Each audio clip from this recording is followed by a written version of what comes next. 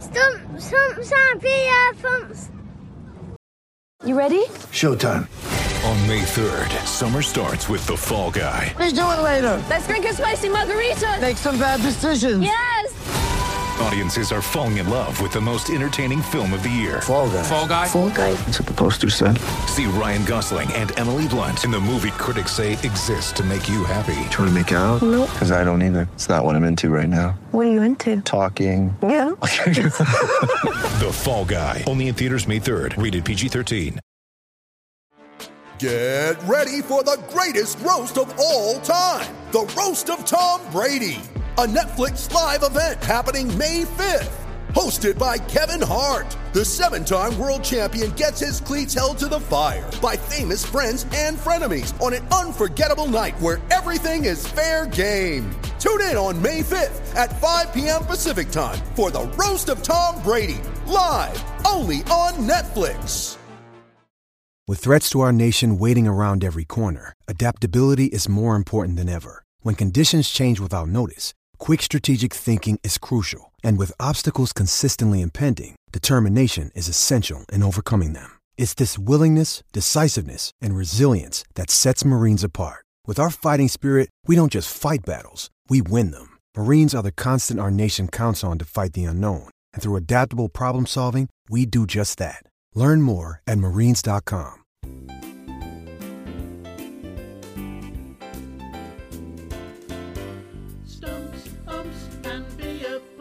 Welcome to Stumps, Umps and Beer Pumps, a podcast for you, the players, supporters and the hard-working volunteers that make our glorious game from the lowest to the highest levels in the UK and beyond. We at Stumps, Umps and Beer Pumps have now teamed up with Derbyshire County Cricket Club to promote cricket at all levels across the county and wider regions.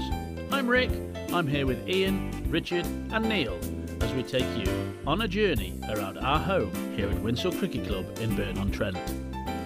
On this podcast, we'll keep you updated on all the goings-on here at Winshill Cricket Club, and we will also be answering all your questions and inviting you, the listener, to send in all your stories from around the cricketing world. We will, of course, have a special guest coming with their view from Cow Corner, with all their stories, ideals and anecdotes.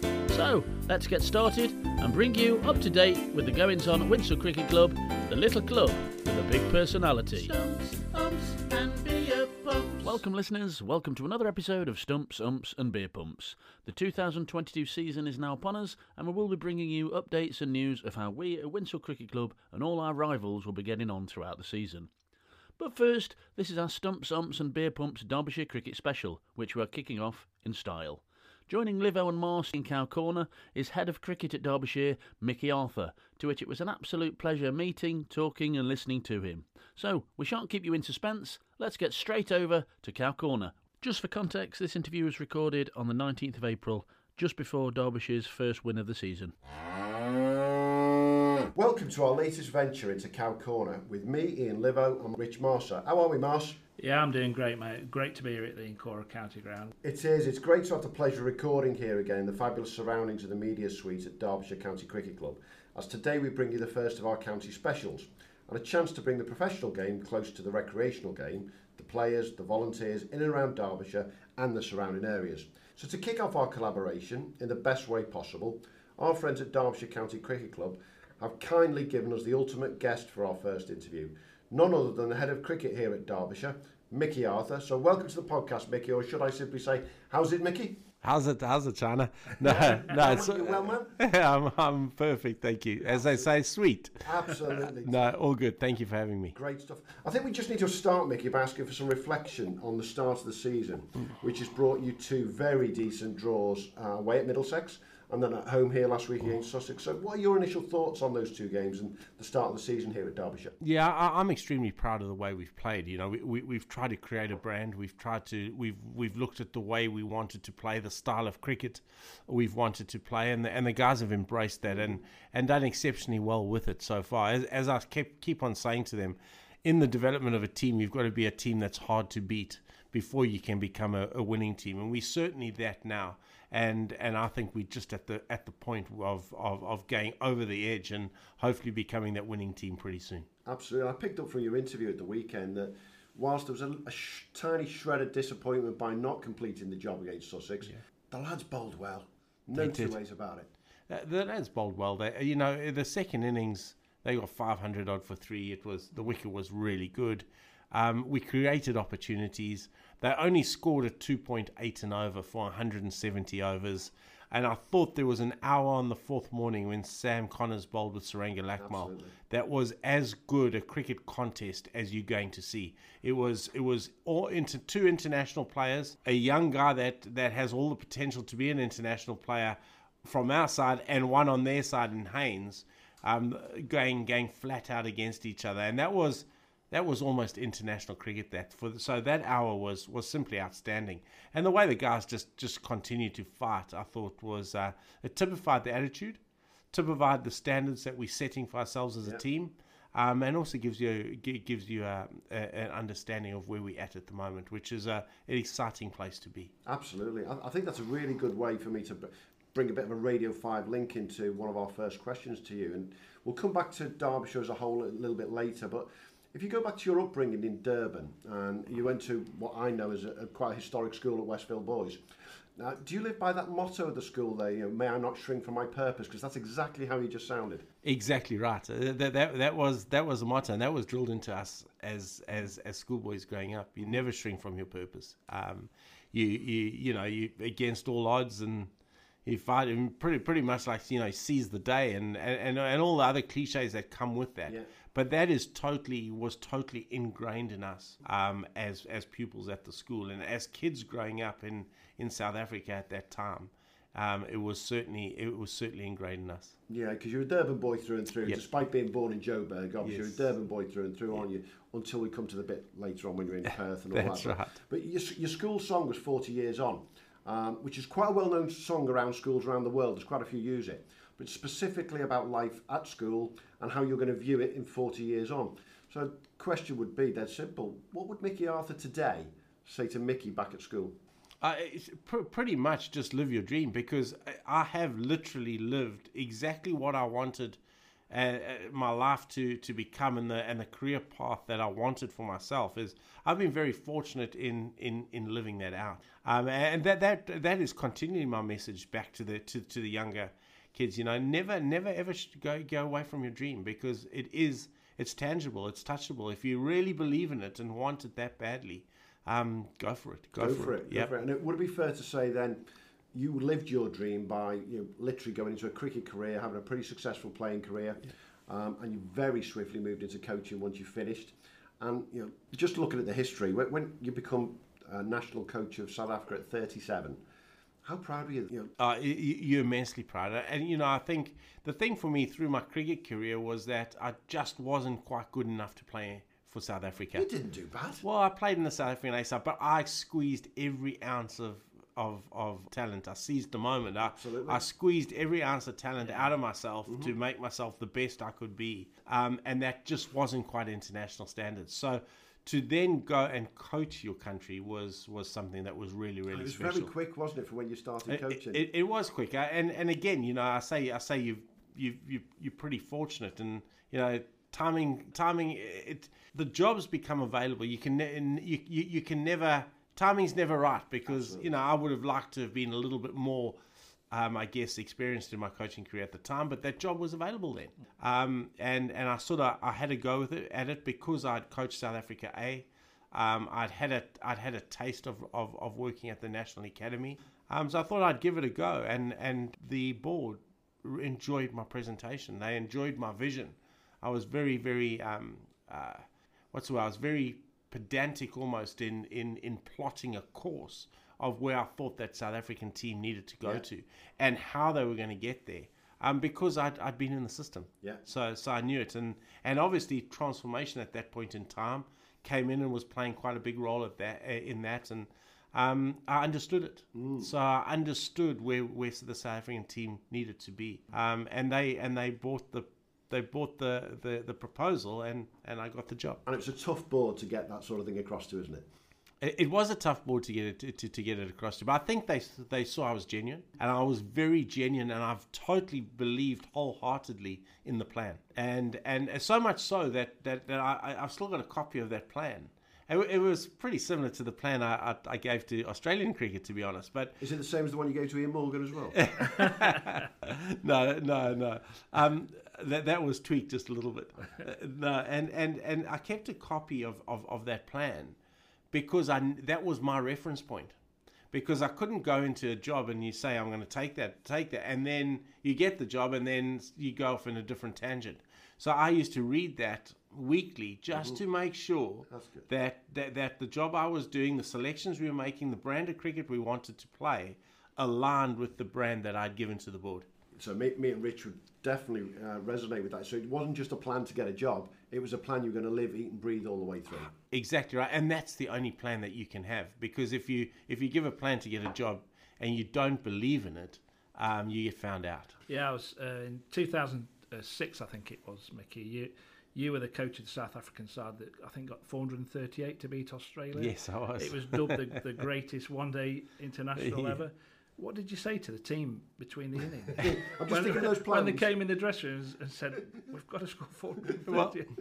Well, this has been spoken about numerous times, so I apologise to anybody who's heard it before. But you've got to sort of sketch the outline of that day. So the outline of the day was 2-2 in the series, going to Joburg, packed house, the Bullring, it's certainly my favourite ground in South Africa. When the Bullring's packed for a one-day game, it's like a mobile nightclub. Yeah. It is pumping. And we had a little incident with Herschel Gibbs the night before the game. He had a little bit too much of my favourite tipple, Samuel Blanc. Okay. And so the whole hype and Gaynor Hirsch and giving him the Hirsch, that's not acceptable. We'll deal with you after the game sort of speech. Yeah, well, we'll get to that. And then as the game unfolds, Australia just start going ballistic. And you're looking, going, this is going horribly wrong. Half the crowd is sort of going out the ground for lunch and thinking, here we go again. And we were sponsored by Standard Bank in South Africa, and they had Stan the Duck. So they had this duck mascot, and I remember looking at the duck mascot at the halfway mark, and he had his head in his hands, and then I thought life wasn't great. I remember Jacques Callis came in the change room, and he said, boys, I think that's par. I think the bowlers have done their job.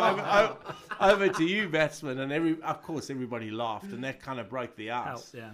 And then I was very tactical driven, so I put these targets up in the dressing room, and I got 100. It was like something bizarre. Like we want to be 160 for 2 at 20 overs. And at that time, before 2020 cricket was just starting, I remember I caught Herschel Gibbs in the corner. And he just started laughing, and I sort of tore up the targets and said, right, just go and play. Yeah. The amazing thing in that chase was when we started, we need about 8.5 and over. At over 42, we still only needed 8.5. Kept it going all the way. Yes, and so that's an amazing in a run chase like that. And it was only at over 42 we thought, ooh, hang on, we can actually win this. Got a chance. And then the rates escalated up to about 13 because suddenly the boys thought, oh, geez, what do we do now? They started thinking about it. 100% right. And that was a learning for coaching. And then, whatever transpired after that was just incredible. Absolutely. So from that, you've obviously got fantastic fond memories. And you can see that from your social media as well, that you've got some great memories of your time at coaching. Out of all the players that you've got those relationships with, who are you most proud of and how they've developed in international cricket? Well, I said to you, I'm most proud in Babar Azam. Right. Without a doubt. Having seen Babar Azam arrive at the High Performance Centre in Lahore, my very first day with Pakistan, and he was just a 19-year-old boy coming in for a hit. And standing with who was my batting coach, and he has been for ages, Grant Flower, and looking at him going, wow, look at those hands. Look at the positions he makes. And then he wasn't in the Pakistan side at that time, and then fast-tracking him into the team, giving a position, backing him, and allowing him to develop his game because of the talent he had, and then seeing him transfer that potential into talent, into performance, has been incredibly rewarding. And are we going to get to see him here at Derbyshire from that little black book then? Yeah, it certainly will. He'll do well to get. He'll do well to take Sean Masood's position at the time. At the moment, most definitely. So you talk really well, and you talked in your initial press conference about the bubble situation with internationals. Yeah. Because obviously you spent 200 plus days in bubbles, was it, Mickey? How many PCR tests did you have? 172 PCRs, 248 days in a bubble last year. Exactly. In a year. So tell me, your family now lives in Perth. Yeah. What got you through all that time away from Perth? That's a long, long time. Yeah, I still haven't been back to Perth. My eldest daughter's in South Africa. During the pandemic, my first grandchild was born. Haven't seen her. My other two daughters are in Perth. Haven't seen them for nearly 3 years now. So I guess what got me through was the fact that there were a lot of other people in a lot worse situations than I was. People had lost loved ones. People had lost jobs. I was still being paid. I was still doing something I loved. Yeah. Albeit just very differently to how it was before the pandemic. So yeah, it was a tough time. But I haven't got, I understand how tough it was. But when people talk about bubble fatigue, bubble syndrome, yes, it's real. But, I still think that we were still very fortunate to be able to carry out what we were doing. I agree. Well, that leads me to the next question, really, is how you enjoy not living in the bubble in good old Derbyshire, where it's a bit more colder than Perth. Well, it is a bit more colder. Well, certainly colder than Lahore and Colombo. I heard it was very cold down at the parks. It was freezing at the parks. Yeah. I'm loving it. I'm loving the job. Yeah. Because I took the job because it was a project. It was very easy to go. I could have stayed on at Sri Lanka. Mm-hmm. I could have gone and done franchise coaching. I had all those opportunities available to me. But coming to Derbyshire was because I wanted a challenge. Yeah. I wouldn't have wanted to go to anywhere else because I felt I had an affinity with Derbyshire all through my time growing up, and I felt I wanted to come here and really make a difference. Yeah, well, it's noticeable. I've been fortunate to go to a couple of Derbyshire matches this season, in even the warm-up game against Lancashire, and it's been noticeable from my point of view that the club's been hugely lifted by your arrival. It's almost going back to the Eddie Barlow days when he came to the club. How or do you intend to draw on the Eddie Barlow sort of atmosphere and emulate the atmosphere that came with him when he arrived in 1976? Well, I certainly want to, because Eddie Barlow was my coaching mentor. Yeah.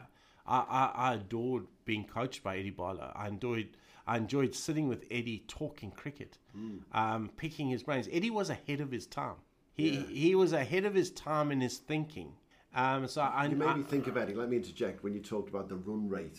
100%. That's what he speaks about. Yeah, that run rate in that second innings of Sussex versus what Eddie talks about. That three runs. That makes a big difference to where you were at there, isn't it? So definitely, and that was when Eddie came to coach us. That was the first time we had heard it, and we watched it develop over that season. We had a really good side, a really good first class side. It was captained by Hansie Cronje, Alan Donald, Franklin Stevenson, Corey Van Sale, Omar Henry, Nicky Boyer.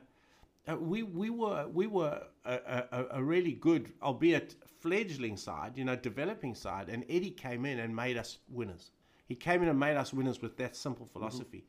And it was amazing how when we played to that philosophy, we won games, because first-class cricket is all about pressure. It's about absorbing as much as you can and then applying. And if you apply more than you absorb in a game, you generally come out on top. And Eddie taught us that. So that is where my coaching philosophy developed, because I saw it happen. I saw it happen for real. So again, coming to Derbyshire was almost following in my coach mentor's footsteps, because he changed Derbyshire over that period. Yeah. And I plan to come in and change it as well. Well, if you sit on the balcony at Derbyshire, they still talk about him all the time. They do. Now, so they do. Let's hope they're talking about you this I hope so. Yeah. So looking at this season, you've had a great start, 2 draws, 2 high-scoring games, one in particular. What are your main goals for the club this year? Is it red or white ball? It's whatever game we play. Yeah. I certainly don't want to sit here and prioritise competitions because we've got to get better across the board. We've got to get better in every competition we play in. I think Derbyshire won 6 games of the whole of last season. We need to be winning games. We need to be winning a lot more. We need to be a lot more consistent. But that's a process, and I say it's a process because I think sometimes process is a cliche, and a lot of coaches just use it out there to get a bit of longevity in their jobs. We want to win every game we play, but I say the process for me is about getting the players to believe in themselves, believe in their ability, and to believe in the brand of cricket we want to play. Because once you get that belief, and once you get over the line once or twice, I think I said that you got to be a team that's hard to beat first, before you become a team of winners. You become a team of winners when you get over the line in a couple of tight games, and you've got over the line because you've played the brand of cricket and followed the process. Once you've done that, you start believing in the process. Then it becomes really powerful because you get a lot of self-belief. And that is where you see teams then develop at pace. Stumps, umps, and beer pumps. We've got our first question from one of our clubs locally, and it comes from our own club, from Winshill Cricket Club. And our colleague, Neil Windows Winfield, who does the podcast with us as well, he's asked this question.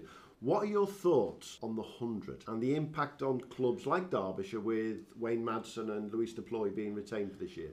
Look, it does impact us, but it impacts every other county. Now, I think we've got to be very careful. Us, the ECB, cricket administrators, to mix too much commercial with cricket. And as cricket players and cricket coach, we've got to understand the commercial dynamic as well, because that is worth a lot of money to the clubs. Absolutely. And it kind of saves the clubs, which is filtered down to club cricket, etc. So we've got to be careful how we package this. I'm very aware of the commercial aspect versus the cricket aspect, and I think they need to marry at some point. They clearly marry with the 100. My only thought around the 100 was, I don't see why you're playing a competition that isn't recognised internationally. There's no 100 World Cup. There's a 2020 World Cup. Absolutely. You could just play a franchise 2020 tournament. So my only criticism would be that it's a concept that is only played in England and is not recognised by the ICC yet. Absolutely, and to be fair, last year it was extremely successful, but it's not been picked up around the world by lots of other countries straight away like the T20 was. And I think that's the key, isn't it? That when it gets picked up, and if it does go around the world, then it's the right thing for everyone. And it is that balance between the commercial and the game, isn't it? It totally is that balance. Now, I sat on the ICC cricket committee for a long period of time while I was coaching internationally, and that is always your dilemma: is how you fit everything in. Now, I think cricket can service 3 formats. I think Test cricket, 50-over cricket, we certainly saw the success of the 2019 World Cup. Yeah. That was the best World Cup that I had the privilege of being involved in. Well, it was, because England won, obviously. But I thought it was a really good competition. The 2020 is where you can bring in your associate teams, and you can sell cricket to them, and cricket can grow because of that. And then you've got Test cricket. Now, cricket can certainly sustain 3 formats. I don't think international cricket can sustain 4. So that is where I question the 100. I think that's a really, really nice way of putting it. I look at somebody who's coming here to Derbyshire in a few weeks' time when Mark Watt comes here. He's a T20 player for Scotland, and he wouldn't get that game at international level at Test games right now, but he can come here and play T20, play in the Blast, and away you go. And they're the sort of players that you want then, aren't they? 100% they are. Now, I watched I was at that 2020 World Cup with Sri Lanka, and for me, Mark Watt was the finger spinner of the competition. I thought he really impressed me, hence me getting a liking to try and bring him in, because I think he can play a role for us. His ability to bowl in the power play, his ability to bowl at death, his ability to bowl an over 2 in the middle makes him a very nice cricketer to have. So he can fit into that white ball. Yes, he wouldn't fit in straight into our red ball team. And that means cricket's developing, cricket's growing, because you're starting to get different players for different formats. We find England at the moment on the back end, the best white ball team in the world at the moment They're the World Cup holders, and I think they ranked number 1 in 2020. Yeah. They're right there. But their Test cricket is very, very poor at the moment. We'll come to that in a bit. and so for me is you can start developing cricketers, and cricket grows. You made a great point about international players at your press conference, and I think you've just elaborated it too. The point you made was that you want to get the Derbyshire players training like those internationals, the Mark Watts of this world. Can you elaborate on what you mean by that? I mean by the standards that you drive. So you know, every day you're coming in, there's a process. There's gym, there's recovery, there's rehabilitation, there's you know, your prehab, your preparation. Then you got facilities available, training. You train at the intensity that you play. You can't, you know, the intensity is not a light switch. You can't just switch it on and off. It becomes a habit. Yeah. So you got to train at that level. There's standards and the expectations around fitness, around fielding. That is what I've brought into this environment. Mm-hmm. And if the guys don't maintain that, they don't play. You know, so we running, our system runs exactly like Iran, Pakistan, Sri Lanka, Australia, South Africa. Derbyshire is running exactly like that at the moment. Okay, so take that back into our game, and could you give us some pointers to our fellow club cricketers and how they could focus their own training that way? Yeah, of course. I just think if you're making that commitment every Saturday to go out and play club cricket, you play it for the enjoyment. Of course, you play it for the camaraderie of your mates. You're not playing it professionally. It's your recreation time. But I still think that you need to prepare properly for it. So your net's on a Tuesday or Thursday, whatever it is, you make sure that when you arrive up and that hour or hour and a half that you put into your preparation is as good as it gets, so that you can play on the Saturday. And then everything else goes with it. A bit of success, there'll be a couple of beers, because that's why club cricketers play the game. They want to be with their mates. Yeah. But it's a hell of a lot better being with your mates when you're the guy scoring the runs or taking the wickets. Stumps, umps, and beer bumps. Super over. Okay, for our Super Over, Mickey, we ask each of our guests 6 questions, starting with a couple of gentle throwdowns. So, what's your favourite ground? Lords. Your favourite batter? Jacques Kallis. Your favourite bowler? Dale Steyn. Your favourite tipple? Sauvignon Blanc. Your favourite cricket tea item of choice? Chocolate cake. Is that Lord's chocolate cake? Spot on. And what about your sporting hero, cricket or otherwise? My sporting hero was Barry Richards, growing up. Anyone else outside of cricket? Not really outside of cricket. It's always been, you know, Roger Federer's been a massive sporting hero of mine. You know, just watched his development. It's been amazing. Absolutely. That's great. Thanks, Mickey. Super over. Stumps, umps, and beer bumps. We were looking out the window, Mickey, just before we started this interview, and we noticed that you were specifically talking to individual players out there. So this leads me into this next question: is how do you work with the players to give them specific targets or milestones for the season? Yeah, we do. I'm very, very clear on role clarity. So I think for me, it's about players knowing exactly how they fit in and what the requirement of them is at any given time. So I just reaffirmed that today. I mean, today, as we say, we train at international standards. We've just come off a really sapping. So today is just a top-up day. Mm-hmm. You know, we've had the squad in different segments. And it's just been a top up for them, but for me that allows me to do my one-on-one work, my one-on-one talking, my one-on-one reaffirming roles, having a look at their performances, what they've done exceptionally well, and I always think it's really important to focus on good, and then you can focus on the things that weren't so good.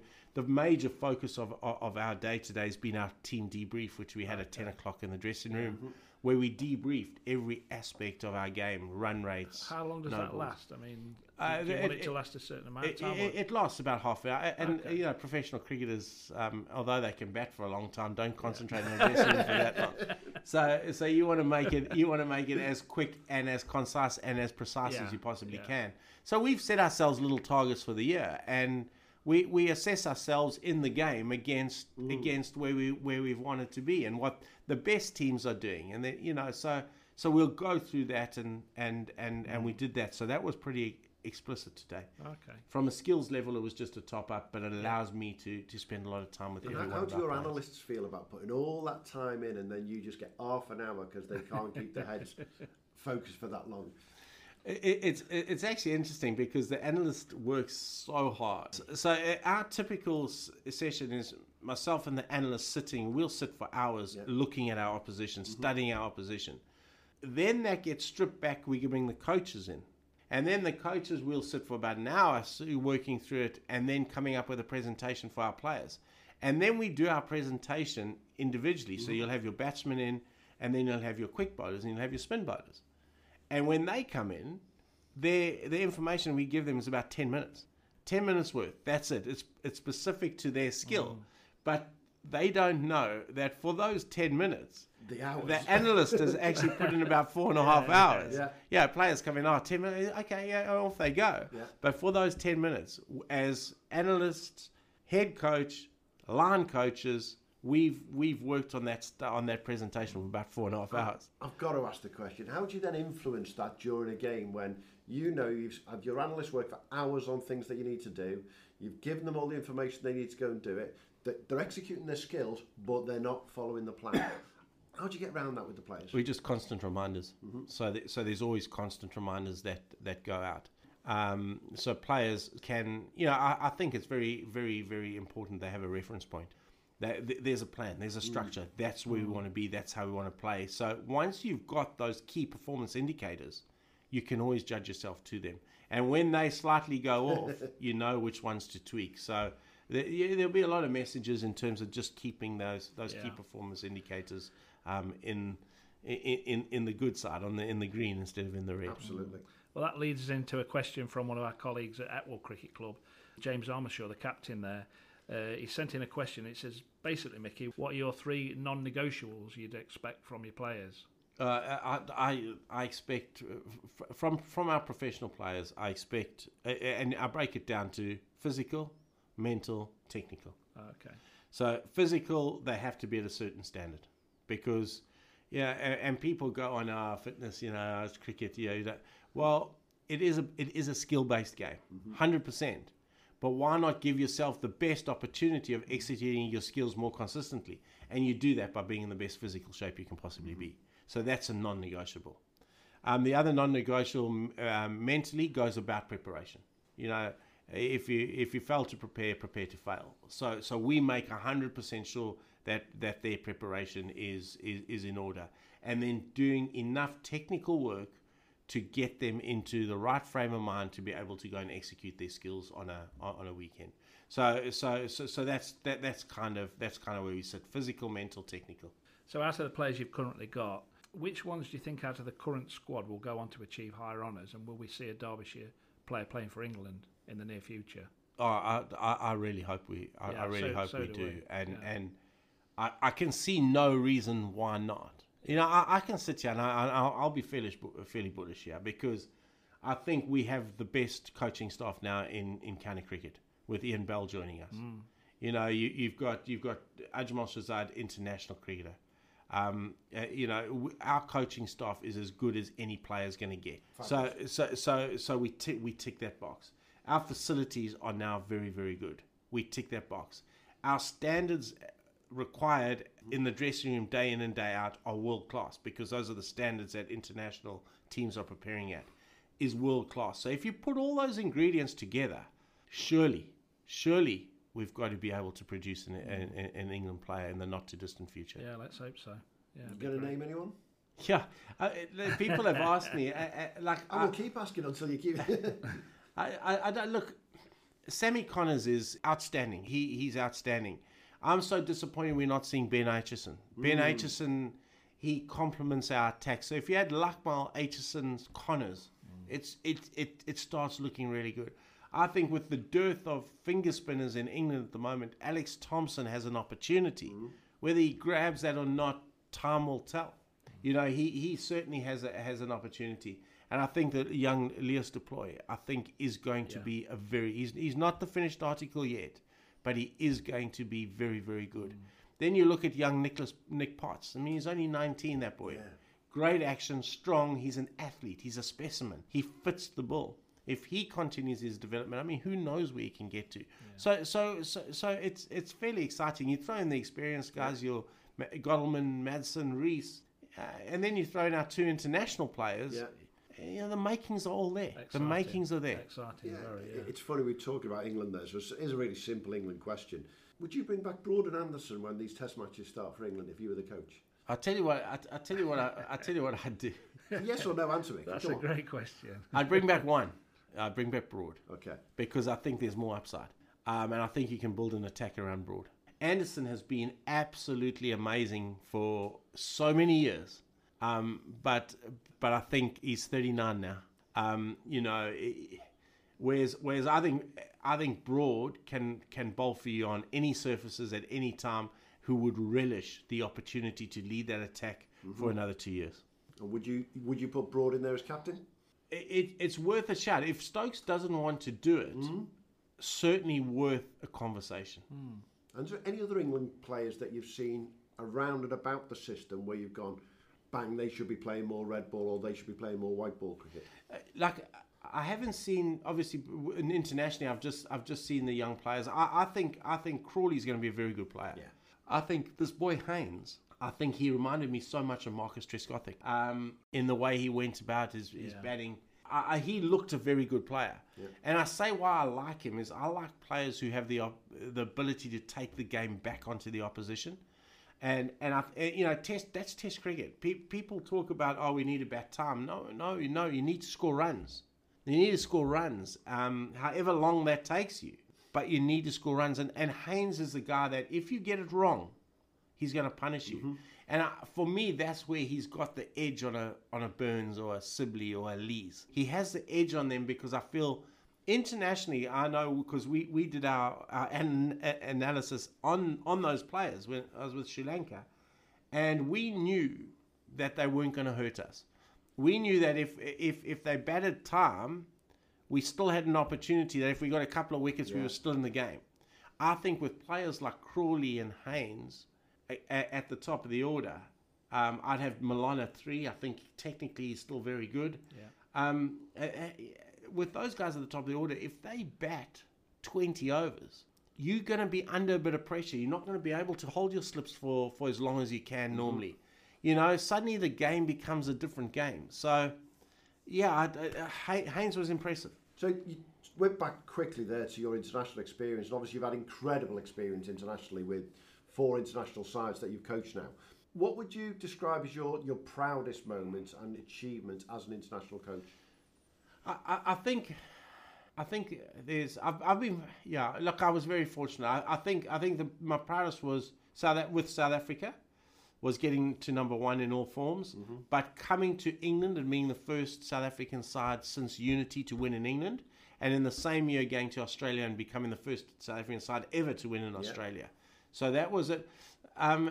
Australia, when I coached Australia, unfortunately ended in tears, but there was some good patches there. We got to number 1 in the world. Pakistan was winning the Champions Trophy, so winning an ICC event with them after coming into that tournament ranked 8, and then going on to become the number 1. We became the number 1 ranked Test team, but when I started, we were number 9 in 2020s. We had lost 12 we went on that spree where we won, I think it was 13 games in a row. Didn't realise it was that much. Yeah, and became the number 1 2020 team. Transformed it with no real strikers or no real finishers, but we played a brand of cricket that we got runs on the board. We had Fakhar Zaman who would slog it, but we had Babar Azam. We had Mohammed Hafiz. We had guys that could get us to 155, 170 on a good day, and then we strangled them with spin. We had the Shaheen Shahs that could bowl up front with a new ball, but we had the middle, Imad Wasim, Shadab Khan, and we played it our way, and that way was really successful. So that was a really, really satisfying period for me. You sound very, very proud of your time in Pakistan there. That sounds really, you can hear it in your voice.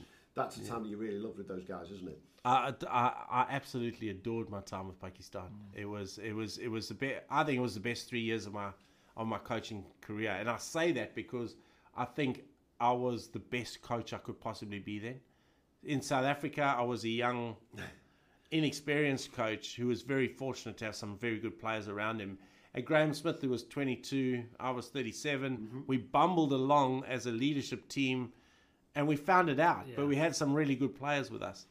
Australia was working with Michael Clark. The dynamic around Australia at that particular time was tough. Being South African, not understanding it made it even tougher. But Pakistan, I was the best coach I could possibly be. Who's been your biggest influence as a coach? You mentioned Eddie Barlow earlier. Who's been your biggest influence? Yeah, Eddie Barlow, without a doubt, was the biggest influence for me on my cricket career. Really? Yeah, without a doubt, he was fantastic. Great that you're back here in his honour, really. Well, that's right. And I mean, I saw Kelly the other day. She was over the moon that I was coaching Derbyshire, and because of Eddie, and so it was nice, and that was one of the.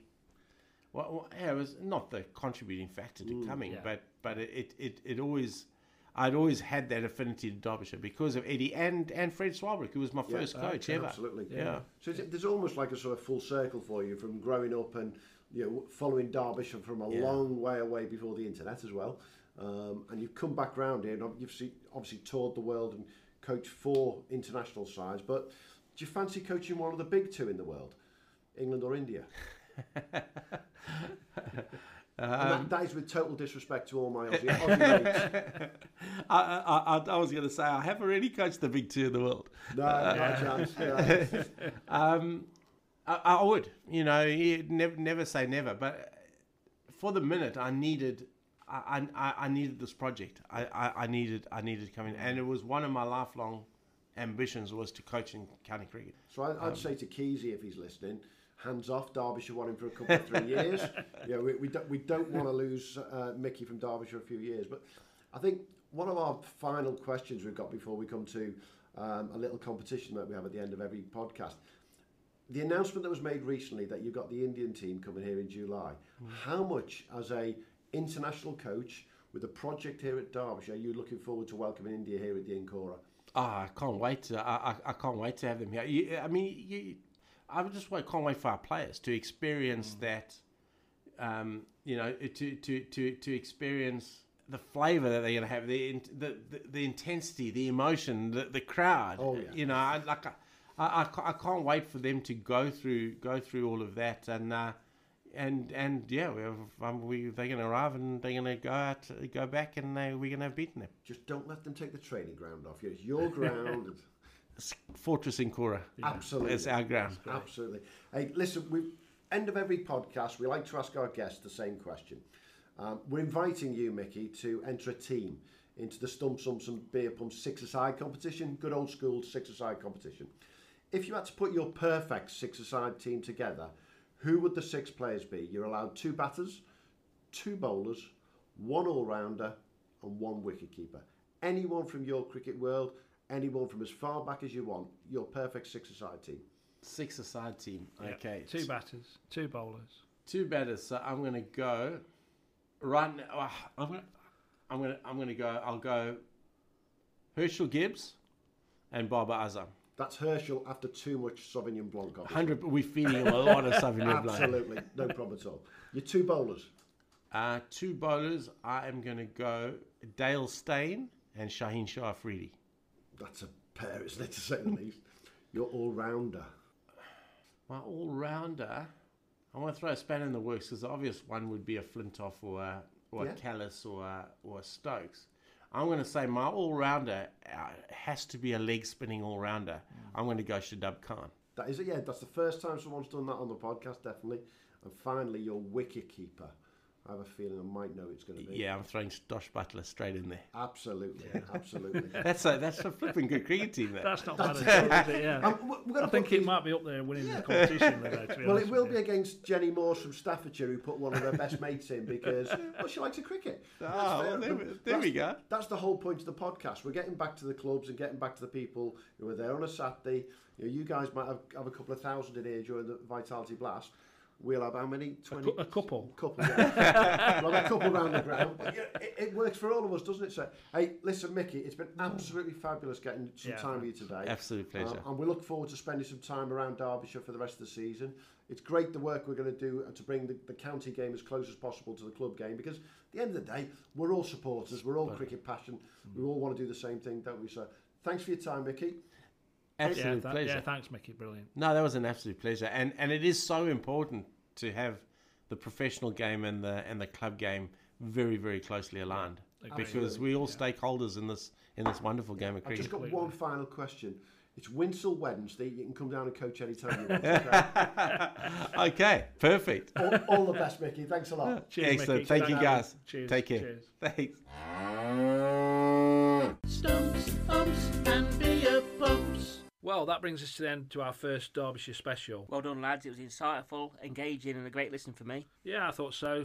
Finally, thanks to Mickey. Mickey Arthur's top bloke by the sounds of it. Yeah, thanks, Mickey. I really appreciate your time today and all the team at Derbyshire for putting this together. Who'd have thought 6 months ago, when this podcast started, for a laugh really, that we'd be getting to use the media centre at Derbyshire Cricket Club, and certainly not talking to people of Mickey Arthur's calibre. Well done to all at Stumps, Umps and Beer Pumps. That's it. Until next time. Until next time, brethren. Ciao. So that's all we've got time for this edition of Stumps, Umps and Beer Pumps. Thank you to our special guest today. If you know someone at your club that wishes to come and have a chat with us and talk about your club, then please email us on stumpsumpsandbeerpumps@gmail.com. Also, please like and subscribe, and also you can follow us on Twitter. If you've got any questions, any stories or any funny anecdotes, then please again email us on stumpsumpsandbeerpumps@gmail.com. We hope you've enjoyed our tour around club cricket life. So please join us again for more of the same. Thank you very much for listening. This is Stumps, Umps and Beer Pumps. So until next time, there's your one for the over. Stumps, Umps and Beer Pumps. Sports Social Podcast Network. Lucky Land Casino, asking people, what's the weirdest place you've gotten lucky? Lucky? In line at the deli, I guess? Aha, in my dentist's office. More than once, actually. Do I have to say? Yes, you do. In the car before my kids' PTA meeting. Really? Yes. Excuse me, what's the weirdest place you've gotten lucky? I never win and tell. Well, there you have it. You can get lucky anywhere, playing at LuckyLandSlots.com. Play for free right now. Are you feeling lucky? No purchase necessary. Void where prohibited by law. 18+. Terms and conditions apply. See website for details. Stumps and Beer Pumps.